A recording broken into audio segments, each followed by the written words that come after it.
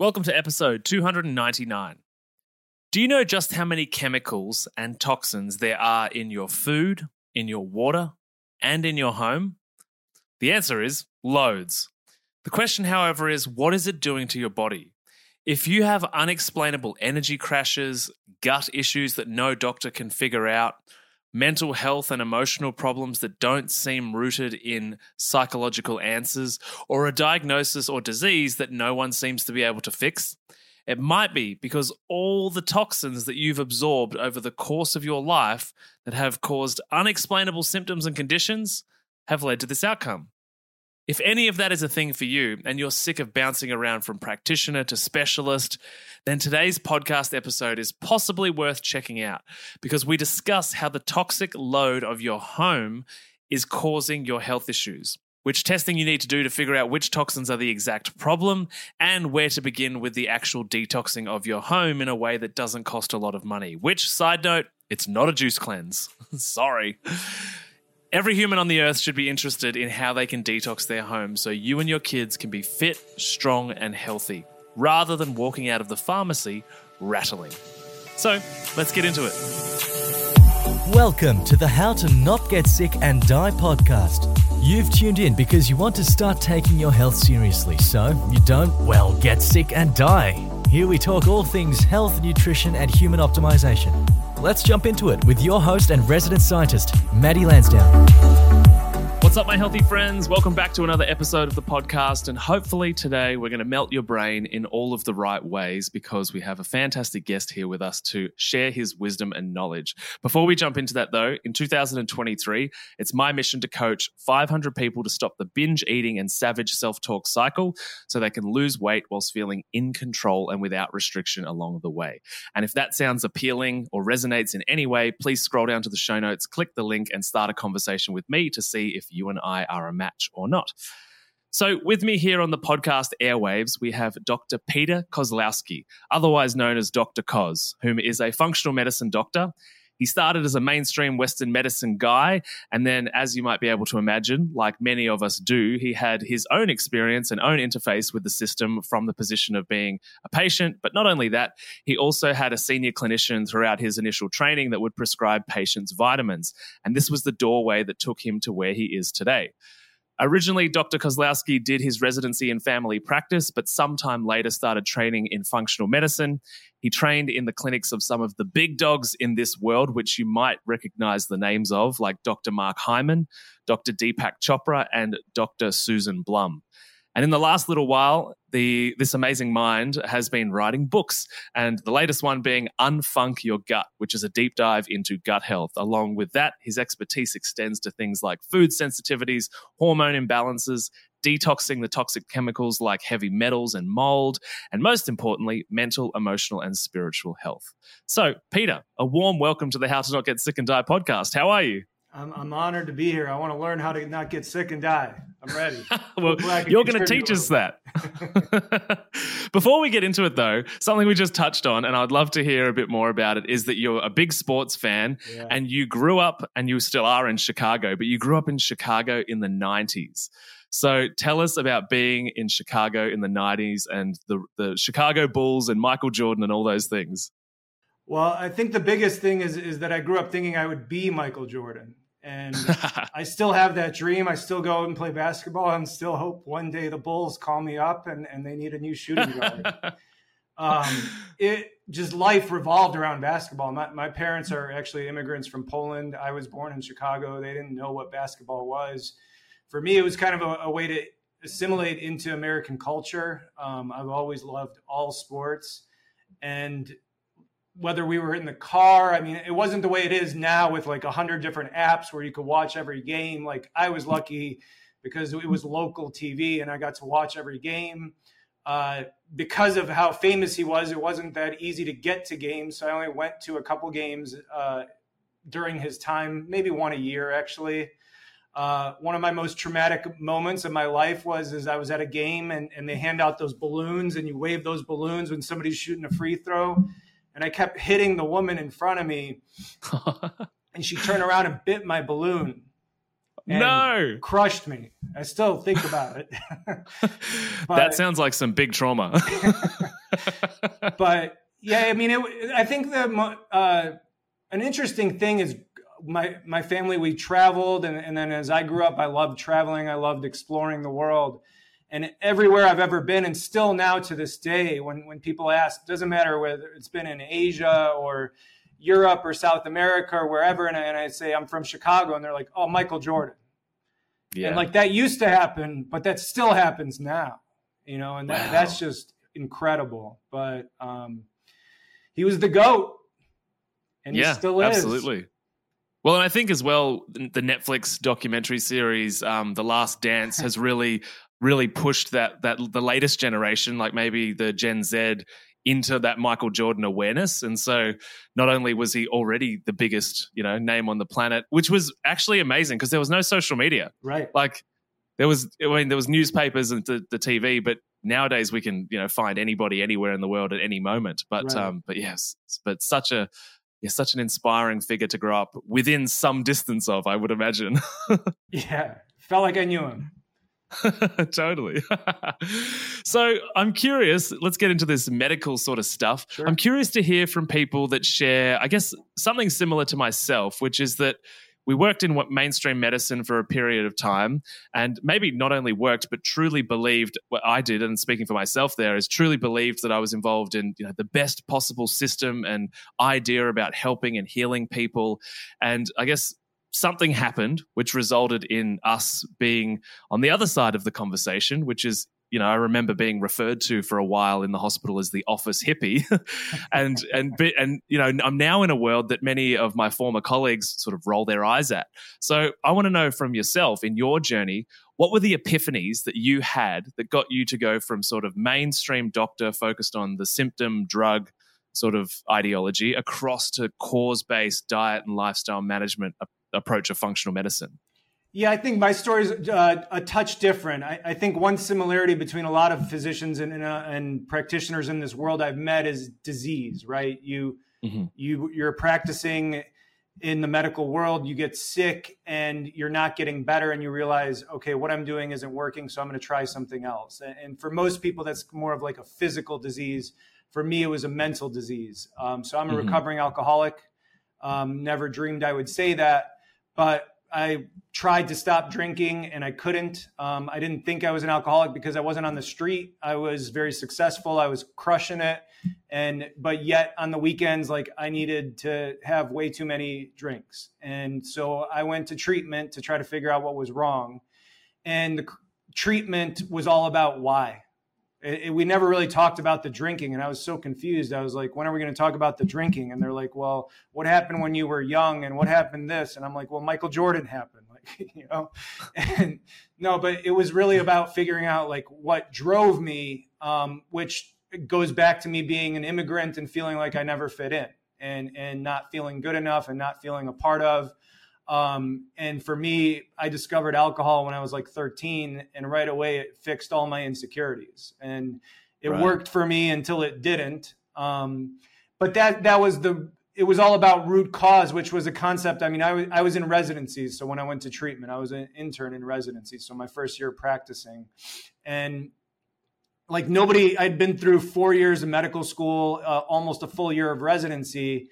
Nobody ever really talked to me about why. It was learn the system and then learn what pill is going to fix that system without thinking about the other systems, right? Mm-hmm. So I would have thought I would have went to treatment for my problem and they would have been like, well, let's just give you a pill for alcohol. And it was like, no, let's talk about meditation. Let's talk about acupuncture. Let's talk about yoga. Let's talk about therapy. Let's talk about your parents. Let's talk about your social life, all this stuff, the root cause. And so then when I went back to residency, as you mentioned, I had this mentor that we used to make fun of. We thought he was a joke. Like whenever he would come on to service and he would have us prescribing vitamin D and a multivitamin, we laughed at him. And then it was only through my own journey that one day I actually listened to him. I asked him, I was like, why are you weird? Like, what are you doing? And he's like, well, I'm studying functional medicine.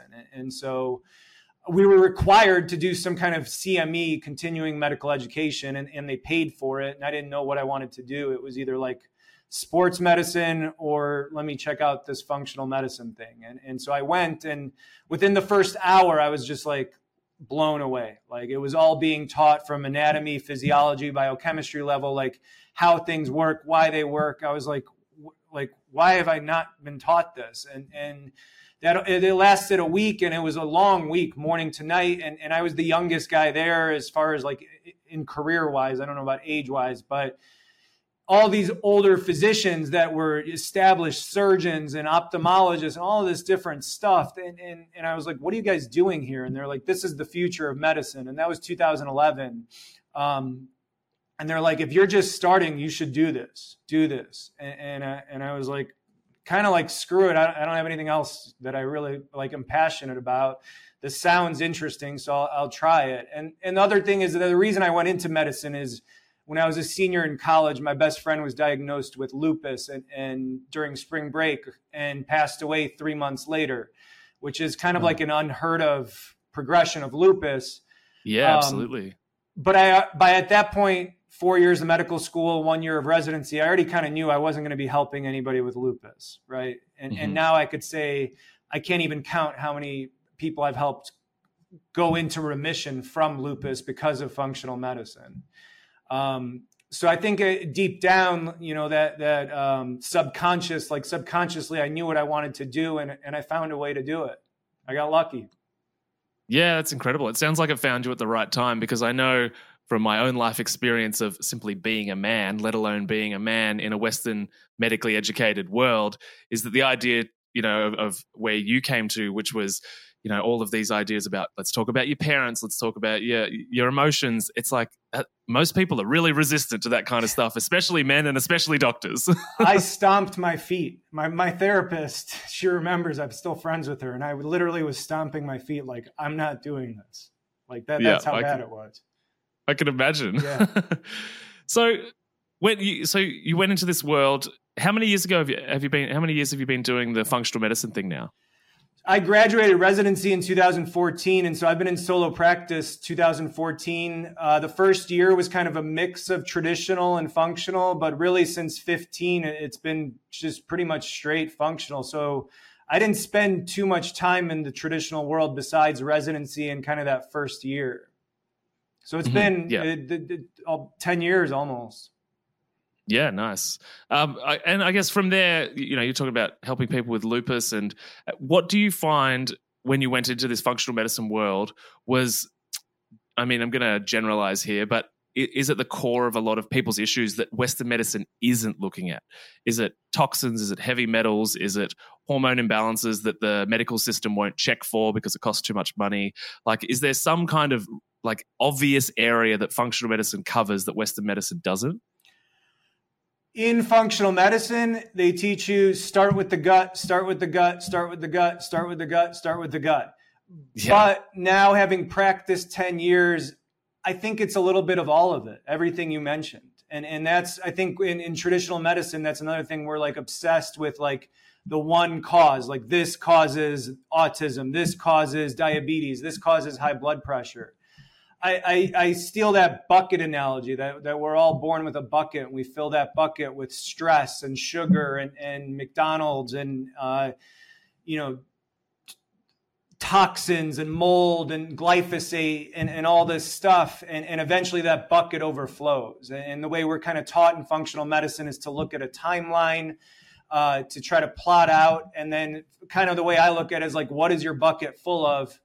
And when did, usually there's an inciting event that causes that bucket to overflow, right? Like it could be one course of antibiotics. And I was just working with a family where the son developed ulcerative colitis, and they blame it on this one course of antibiotics.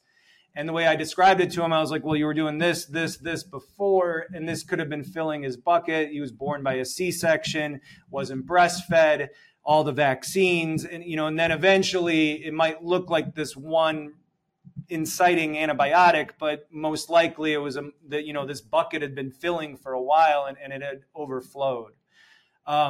So I mean, in both of my books, what I talk about is the mental, emotional, spiritual component. I break it down to 5, and I think you listed all 5, and it's food, gut health, hormones, toxins, and mental, emotional, spiritual health. And I don't know whether it's because of my own journey with mental, emotional, spiritual health, or just being a perfectionist and like focusing. And I waited like 8 years of practicing or 7 before starting to write my books, because I wanted the experience. I always knew I wanted to write, but I wanted the data. And all I could ever think about is people that weren't getting better, right? So I could diagnose 10 people in a week with candida, and that's causing their eczema, and they're not getting better. Why are the 4 not getting better? And then I look at, well, they have a traumatic relationship. They have a history of trauma.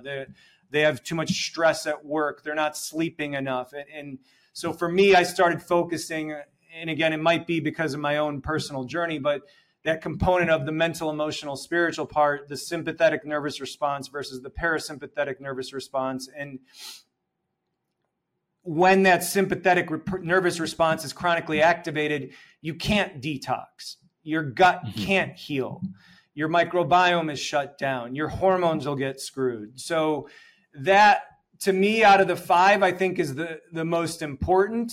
It, in a lot of ways, is the one that I have the hardest time helping people with, right? I mean, I know what's worked for me, but also what has worked for me changes. Different points in my life, different things are working. So there's not a magic pill. We've all kind of gone through our own different traumas. And so I think the biggest thing that I help people do is just make them realize that this is an issue, right? And that's like step 1 in AA, and step 1 in recovery is accepting there's a problem, right? And I can't tell you how many people, most that have come through my office in the beginning are like, F you, like, I don't have stress. That's not the problem.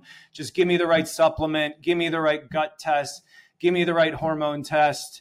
Detox me from mold, and everything will be fine. And I'm like, and I'll fight back with people. I'm like, I'm not going to waste your time. Like, if you're not going to be open to this part of it, I can assure you, you're not going to get better. I can promise you. I'm a perfectionist. I can think of every patient that didn't get better because they wouldn't just to accept that part. And once you accept it, I mean, for a lot of us, it takes a lot of years, even after accepting it, to actually deal with it. But at least at that point, there's hope. And to me, when there's not that acceptance, then there's not a lot of hope. And it's just that it shuts down your body. And we know the reason, the way is why, right? Like, and just starting with the gut, or starting with the hormones, or starting with the liver. And so you can't detox, you can't heal a gut when that's active. Is it weird to say that I'm getting deja vu from seeing my own functional medicine practitioner in this moment? Oh, awesome. Good. Yeah, I can relate to this story of stress. Yeah, for sure. Yeah. From a physical standpoint, I think the most common thing that I treat is SIBO. And that I wrote a whole chapter on it in my book, and I probably should have wrote a whole book on it because I feel like it's still so misunderstood, and it's so common. The second most common thing I treat is probably mold toxicity. Yeah, right. And I would say the one thing that almost every person I've ever tested has is heavy metals. And so maybe that's what I treat the most, but that's more of typically it's a slower result. So you get faster results with SIBO or mold. With hormones, thyroid disease is the most common disease that practitioners run into. I would say Hashimoto's. Yeah, that one's really easy in my opinion. The more difficult one that almost, I'd say 75% of women that come into my office before menopause, so when they're still in their reproductive years, is estrogen dominance. It's such a common condition. And when you can correct that, so many things improve.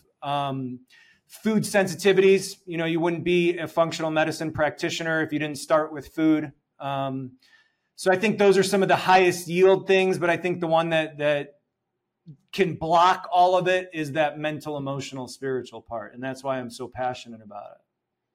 Would you say when we're talking about conditions like SIBO, heavy metal detoxification, and just, I guess, all of those things that destabilize the gut, are they the people, and mold was the other one, are they the people that have been to loads of conventional doctors, have issues that they can't seem to identify, and they've been seeing practitioner after practitioner after practitioner, and it turns out that those are possibly the problems, and it's just that the mainstream system doesn't look there. They don't look there because there's not a medication for most of it, right? And Yes. this is my very biased opinion that I believe that medical school and residency is like the biggest cult or brainwashing in the world. You're in good company. I feel exactly the same. It's just, we are like, it's almost like in your I'm wondering, I'm missing the word, but it's almost like you're punished, or if you don't prescribe meds, it's like you're bad and you're not good. And so I really believe that, like, because almost every patient every day that walks into me, the first thing they say is, I hate every doctor I've met. Most of the patients I see now have been to most of the university hospitals, Mayo Clinic, Cleveland Clinic. A lot of times now I'm seeing a lot of functional people that have already seen other functional medicine people. But there's just so much anger at medicine, and that's trauma. I mean, so many people just have trauma just from their medical care previously. But getting back to your question of like, the way we're trained is, okay, you tell me your symptoms, I diagnose a disease, and then I have a pill for that disease. For heavy metals, there's not necessarily a pill. For mold, there's not a pill. For SIBO, there's now an antibiotic. So some people are catching, some regular doctors are getting onto it. But like dysbiosis of the gut, there's not a pill for that. And so a traditional doctor is not going to test you for something that they don't have no clue what to do with. And one thing that I try to do is also take it easy on physicians, because just how much hate I hear is that, like, I think physicians go into it for the right reasons for the most part. Like, you want to help people. You don't realize that you're getting into a cult that is just big pharma. And if you don't follow their rules, you get kicked out, right? You fail out, then you lose all this money that you spent. So you got to do what they tell you. And it's so I try to take it easy and explain that to patients, because I don't think people that haven't been through the medical training understand it. But I kind of blame big pharma, which then gets into politics, and I mean it's all connected. And traditional medicine to me is the greatest business model in the history of the world. Absolutely. It is get you sick as young as possible, keep you alive as long as possible, and then just load you with pill after pill after pill. Well, and that alongside the other $1 trillion industry, which is like fast food and sugar. Food. Yeah, exactly. Yeah, that's the connection for sure. Yeah, totally agree with that. I had a woman yesterday who came to me and she had an MS diagnosis years ago. And she said that for years, every time she would go to her doctor, he would give her a new medication. And then she would go home and turn on the TV, and there was a commercial for that medication, like that night. And so, and she's like, I respected him, but like I quickly caught on, like he's not even thinking. He's just doing whatever the newest drug rep that's coming in with the most money is telling him to do. Yeah. So picture this, right? Unlocking your potential, conquering emotional eating, and gaining insights directly from a health and nutrition expert such as myself.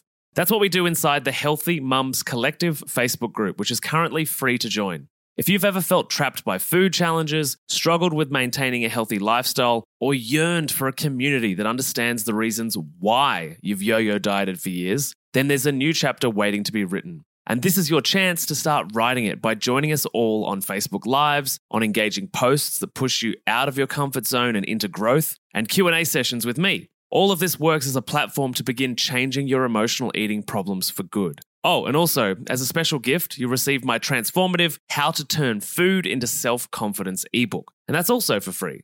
I get it, skepticism might linger. You might think, Maddie, I've heard these ads and I'm not sure. Well, at least a quarter of the members inside the Healthy Mums Collective Facebook group have been paying clients of my emotional eating program at some point over the last 3 or 4 years. So if you're not sure, you can post in the group and ask to find out if I'm the real deal or not. It's totally up to you.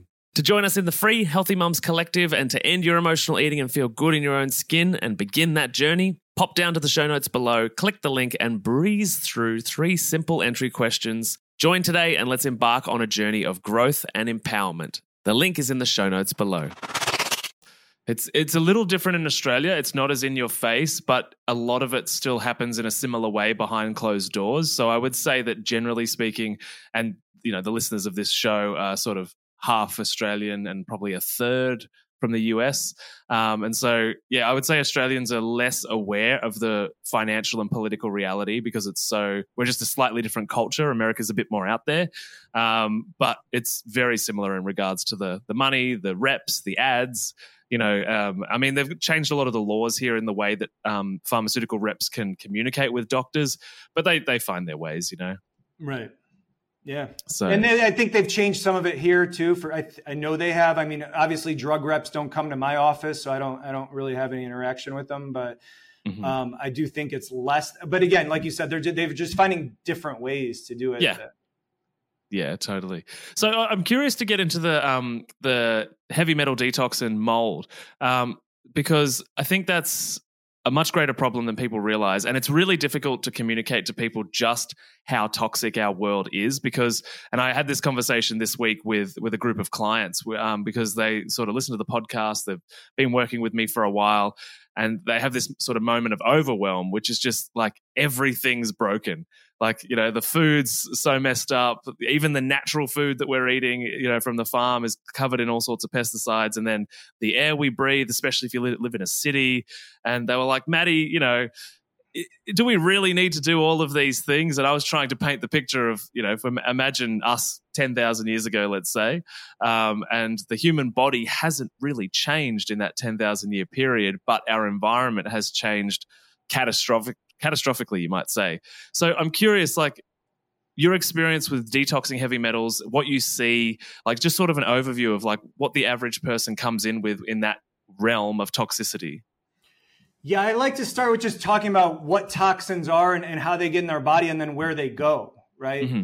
So toxins are basically substances that cause cell injury or cell death. And toxins either can come from the inside, from your gut, from stress, or they come from the outside, right? And that's what we're really focused on is the outside world. It's like you said, it's literally everything. Like the computers, in front of us, the 5G, the Bluetooth, the cans, the cups, the air, the water. It's like the clothes, the rain. There was even a study I saw. It was either out of Australia or New Zealand that there's microplastics in the rain.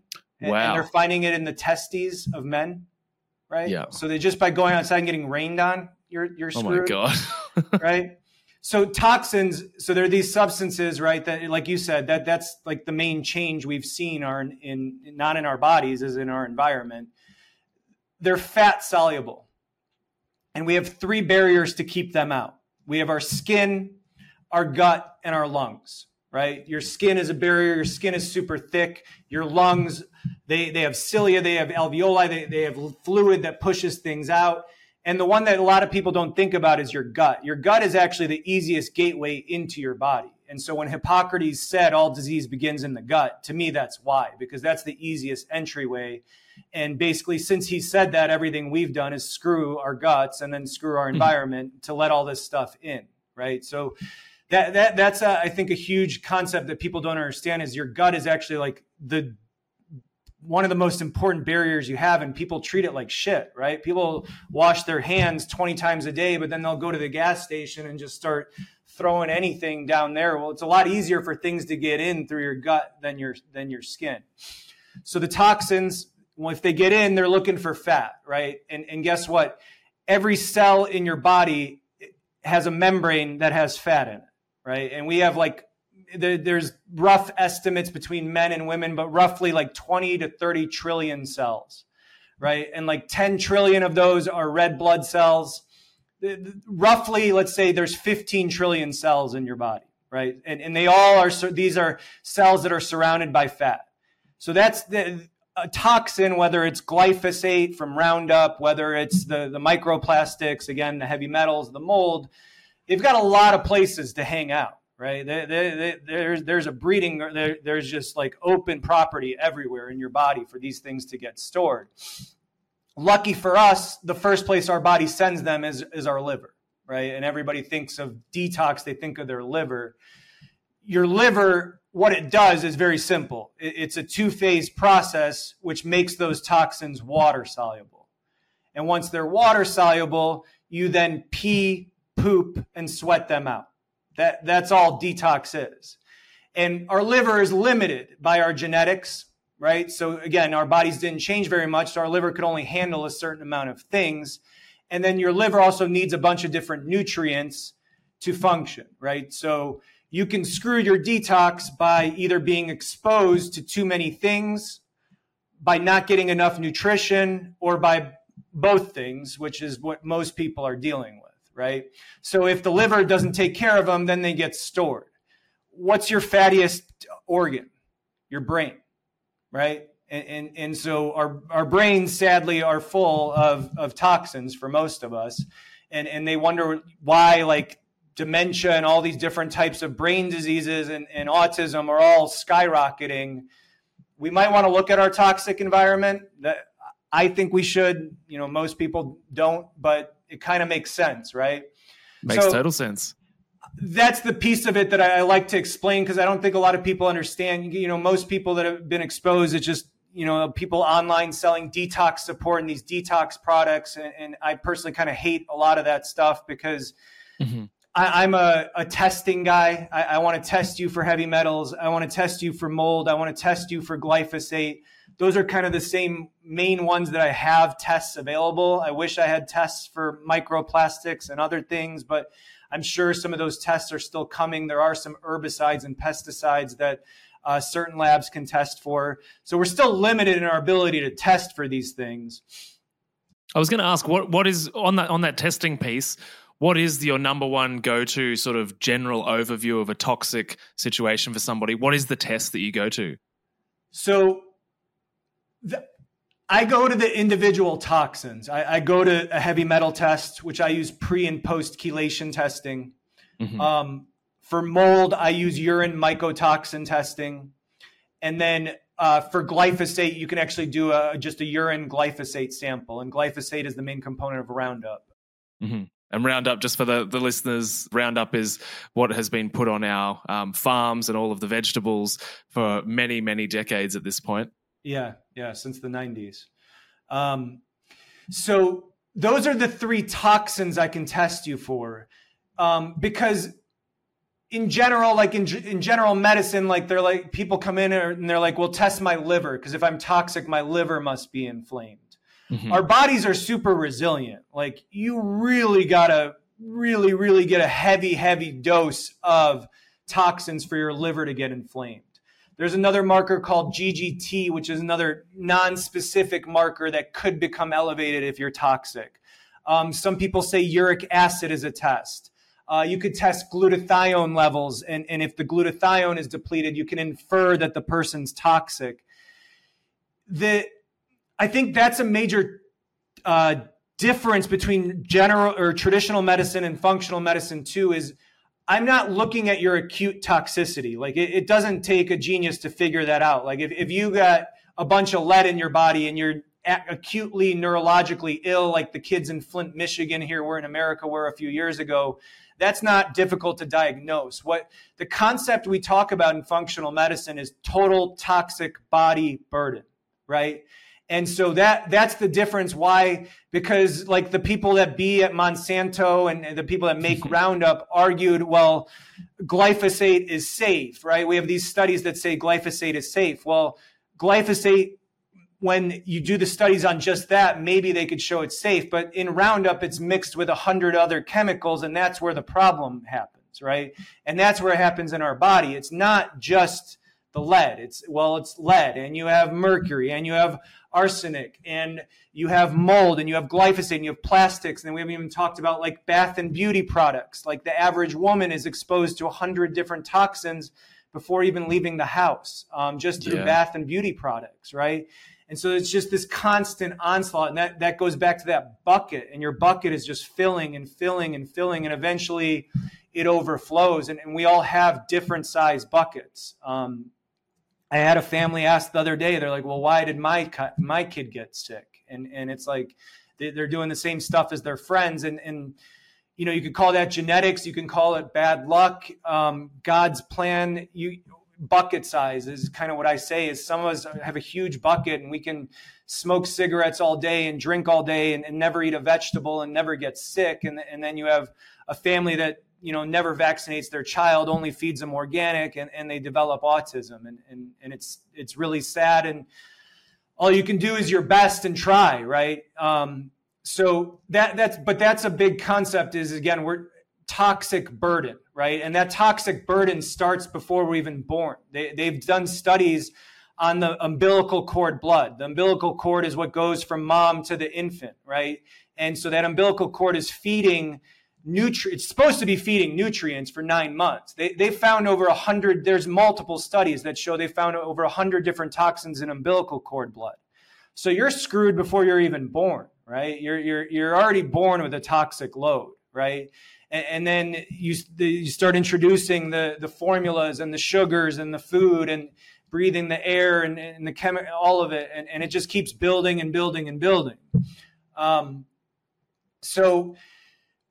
But the testing, so like I said, some of those non-specific tests are hard because our bodies are super resilient. And so this low level of accumulation that we're getting, it's not enough to inflame your liver. Your GGT is not always going to be elevated, but you can have a ton of lead in your body, right? And uric acid might not be high, but you might have a lot of mold in your body. And so that's what makes it tough. It makes it really hard. And so sometimes the people that actually test positive for the specific toxin are a little bit luckier because then we know exactly what to do about it, right? And we can watch them heal. But I think my favorite point to share about detox, because this, a lot of people can go listen to this and be like, well, I'm screwed, right? I don't know what to do. I've felt that way every time I've gone to an environmental medicine conference. I'm like, I walk out of there and I'm like, can't eat, can't drink, can't breathe. I totally understand. Well, that was going to be my next question. Is one of the things that frustrated me about being in the cancer hospital as I started just to observe the process, and I was very young, was just the idea that people get cancer at home. That's a general statement, but they go, where they live and what they do causes cancer. Let's say they come to the hospital, seek a solution, may or may not get it, but the idea is that they do get it, and then they go back to the same environment, and so. That leads to my question, which is a conversation I have with clients regularly, which is, well, do I have to move to the middle of nowhere in order to not reverse all of the good work that I've done with you? In 2020, I moved to Montana, which for people that don't know the geography too well of America, it's middle of nowhere in the mountains, Rocky Mountains. There's more bears in Montana than there are humans. And I hid out there for 3 years, and I just came back to Chicago this year. You can do that. I mean, it's not that bad. I mean, I honestly kind of enjoyed it, but that's not an option for most of us, right? So right. There's 4 things that I think people should do every day to detox, right? Number 1 is sleep, right? Get rest, right? Because that all day long, your body's fighting. Sleep is when you're restoring. That's when your immune system restores. That's when your liver restores, right? So sleep, pee, drink lots of water, pee all day long, poop at least once a day, a solid snake, as my colleague Terry Wallace says, you should poop a snake every day, and sweat, right? Those are 4 things that every person can do that are free. And that is all based on the fact that detox is making toxins water soluble, right? So if you're peeing, pooping, and sweating, you're getting that stuff out every day. And the sleep is just allowing you to restore to do it again the next day, right? So I don't think it has to be that complicated. I don't think it has to be that expensive that you have to go out and buy all these designer new detox products. It can be as basic as just take care of yourself, right? But in order to be pooping every day, in my opinion, you have to unfunk your gut, as my book is called. And a lot of people aren't pooping regularly. And then that gets into diet, and that gets into your microbiome, and that gets into SIBO.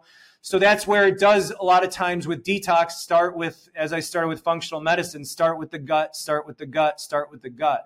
So if you're not pooping regularly, then you're not detoxing regularly. So that's your first goal is figure out what the deal is. There's something with your diet. There's something with your microbiome or stress. Those are usually the three things that are preventing you from moving your bowels daily, right? And then once you get your moving your bowels daily, then you're really going to start detoxing. For most people, drinking water, you know, there shouldn't be an excuse not to do that. I hope, drinking lots of water to pee, sweating. You know, the free way is to get outside, go for a run, go for a walk, do whatever you can tolerate. One of the more advanced ways that I really like is infrared sauna.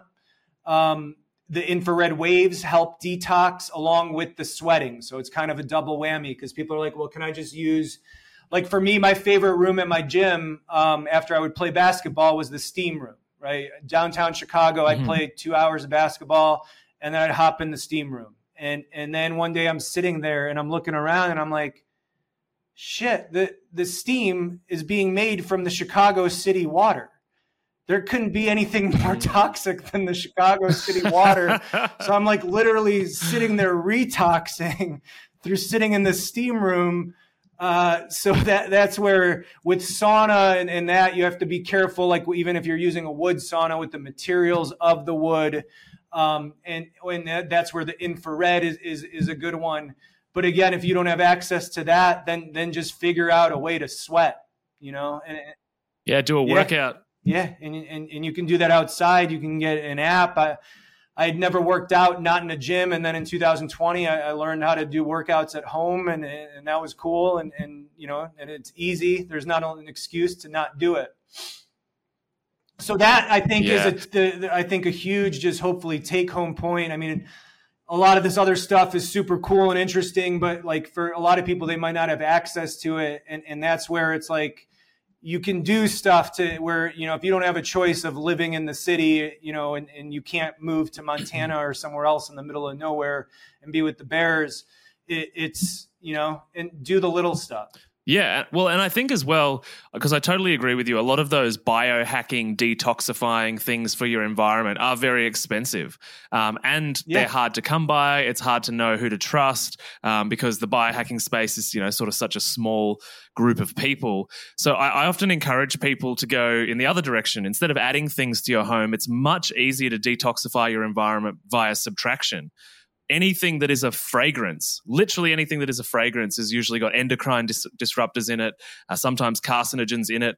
There's a lot of products now that are automated to make your home smell lovely. If it smells lovely and it's not an essential oil or a food, it's probably highly toxic. So subtracting out those false fragrances from the home, which I think are extremely popular. Oh, yeah. Yeah, even candles. People don't realize, like even candles are super, they're so pleasant and they create this atmosphere.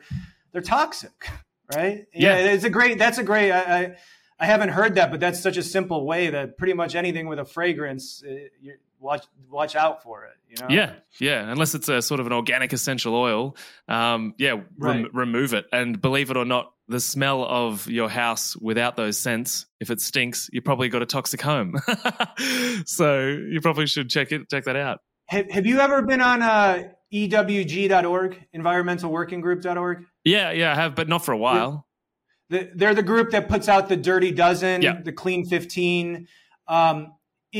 I don't know. I still think it would be helpful in Australia, but I think they mostly focus on American products. But there's so many resources there where you can, EWG.org, anybody could go on there and it's free. And you could look up sunscreens, right? Sunscreens, that's one where I actually think more skin cancer is due to the chemicals in sunscreen than just getting out and getting some sun. I completely agree. We should do a whole episode on sunscreen. Yeah, but then you can go on there and there's beautiful reports and it's all evidence-based data. You can type in foods and cleaning products and all this stuff, and they teach you for free, you know, what to use instead. And it's an amazing free resource. In the last chapter of my book, Get the Funk Out, same thing, but my book's $20. So if you don't want to spend the $20, check out EWG.org. And it's a beautiful place to just learn about simple things that you might not realize that are super toxic. Yeah, no, thank you for sharing that. That's a great resource. And I think, one thing at a time. Like, people don't need to be intimidated. It's just over the next couple of years, slowly change your home environment, slowly change things as you can afford them. And then they'll become normal. You're sort of spending that money already on, the toxic versions. So, it just becomes normal. And I think people feel intimidated sometimes in these conversations because there's so much to do. And that's why I have this little, sort of phrase that I repeat, which is one tweak a week. Just make one small change per week, or month or whatever it is, but just beginning the process is so important. Yeah. I love it. So speaking of your book, and I definitely think loads of people can buy it and afford it, so let's send them there. Where can people find you online? Where can they find your book? So my website is doc-koz.com, doc-koz.com. I actually got off of social media. Yes, I get it. Detox, honestly. I found it to be very I was never on it, and then I wrote my books and I got on it, and it took me 2 years before I was like, screw this, I don't want to do it. But I have some educational YouTube videos. I'll try to do some more, but there's a bunch on my website. So through my website, there's links. Amazon, any online bookseller will be able to print my book in Australia. We've sold lots of copies. So it really just comes down to knowing the spelling. So I wanted to call my first book Unfuck Your Gut, but my publisher talked me out of it. So that's when we came up with Funk. So it's Unfunk, but it's F-U-N-C. Mm-hmm. So Unfunk Your Gut. And that we had a saying, we had t-shirts in my practice that said, we put the funk in functional medicine. So that turned into Unfunk Your Gut. Nice. And that book is about diet, and it's about your gut, and it's mental, emotional, spiritual health. And then the second book is Get the Funk Out. And again, F-U-N-C. And that book, the first half is on hormones. So there's a chapter on thyroid, adrenal glands, testosterone for men, estrogen, progesterone for women, pancreas, insulin. Then there's a chapter on what is detox, and then on the different toxins, heavy metals, mold, the herbicides, the pesticides, and then what to do, how to clean up your house, right? Basics to clean up your house. And then kind of in between is the connection between hormones and toxins. And it's my argument that I think the main reason, and I think I make a pretty good point with 300 references, that our hormones are getting so screwed up is our toxic environment. Yeah. And I don't want to limit it. The part that I kind of regret is toxins aren't just screwing our hormones, they're screwing everything. Yeah. I just wanted to put the two together, but they're not just screwing our hormones, they're screwing up everything. I think both books are great. If you're looking for a starting point, I would probably start with the gut book, because that's where it all begins. Mm-hmm. Not my words, that's Hippocrates. So the books, any online bookseller will be able to print them, get them to you through my website. And those are the major places. Anybody could email us through our website, phone numbers there. And maybe one day I'll do social media again. For now, I do have a lot of podcasts out there. If people want to hear more, just look me up, my name. I think the key to social media for those of us that don't enjoy it and feel the toxicity of it as people that have personal brands is to hire somebody that posts on your behalf. Hire a team member. Yeah, maybe I might do that one day. Yeah, so I'll put all of those links down in the show notes below for everybody. So if you have loved Dr. Koz and you want to check out any of his stuff, please scroll down to the show notes below, click the links, get into his world, get in contact if you need support in this area of your health. And there's many other areas that Dr. Koz is proficient in. So check out him. We're going to have you back at some point, Dr. Koz, because this conversation's been awesome. So I'd love to have you back. Yeah, I was going to say maybe we get back and talk gut. Or get more into the test, any direction, anybody, whatever your listeners want. I love educating. I love talking. So as you guys can see. That's why we have podcasts, because 60-second reels on TikTok aren't long enough. Anyway, thank you for being here. Very grateful for your time. And to finish up this episode, what is one piece of health information that you wish more people knew about? How much your mental health affects your physical health. And I would say the best definition of trauma that I ever heard is trauma is anything less than nurturing, right? And that was a huge concept for me to accept, because when you can accept because the people, they were telling me you have trauma, and I was like, screw you, I don't have trauma, right? I was sitting there in rehab and they're like, you have trauma. And I'm like, yeah, I was an immigrant, but like my parents worked. I got to go to a Bulls game a year. Like, I don't have trauma, right? And then when they looked at it as anything less than nurturing, it could be as simple as coming home from school and your parents don't pay attention to you, right? Yeah. And they're working, right? Which was my case. And that sets off the sympathetic nervous response. Once that's set off, you don't make stomach acid, you don't digest, you shut down your microbiome, and then you absorb more toxins. And it's only a matter of days, weeks, months, years before your bucket's full. So just be easy on yourself. I like that. That's a good take-home message. Anything less than nurturing. That's a good framing. I like that. Amazing. Also stole that from one of my therapists, but I like it. Hands up to therapy. Thank you. Yeah. Amazing, Peter. Well, thanks for being here. I appreciate you, and we'll organize another time for you to come back and talk all things gut. It's an honor. Thank you for having me. Thanks, mate. We'll see you next time. Thank you. Thanks for listening to the How to Not Get Sick and Die podcast. If you love this episode and health information is your thing, then please consider subscribing to the show. And when you're done, head over to iTunes, Google Podcast, or whichever app you use, and we'd be grateful if you could leave us a 5-star rating and write a review sharing your opinion on the show, as it really helps the podcast grow. Thanks so much, and I'll see you on the next episode.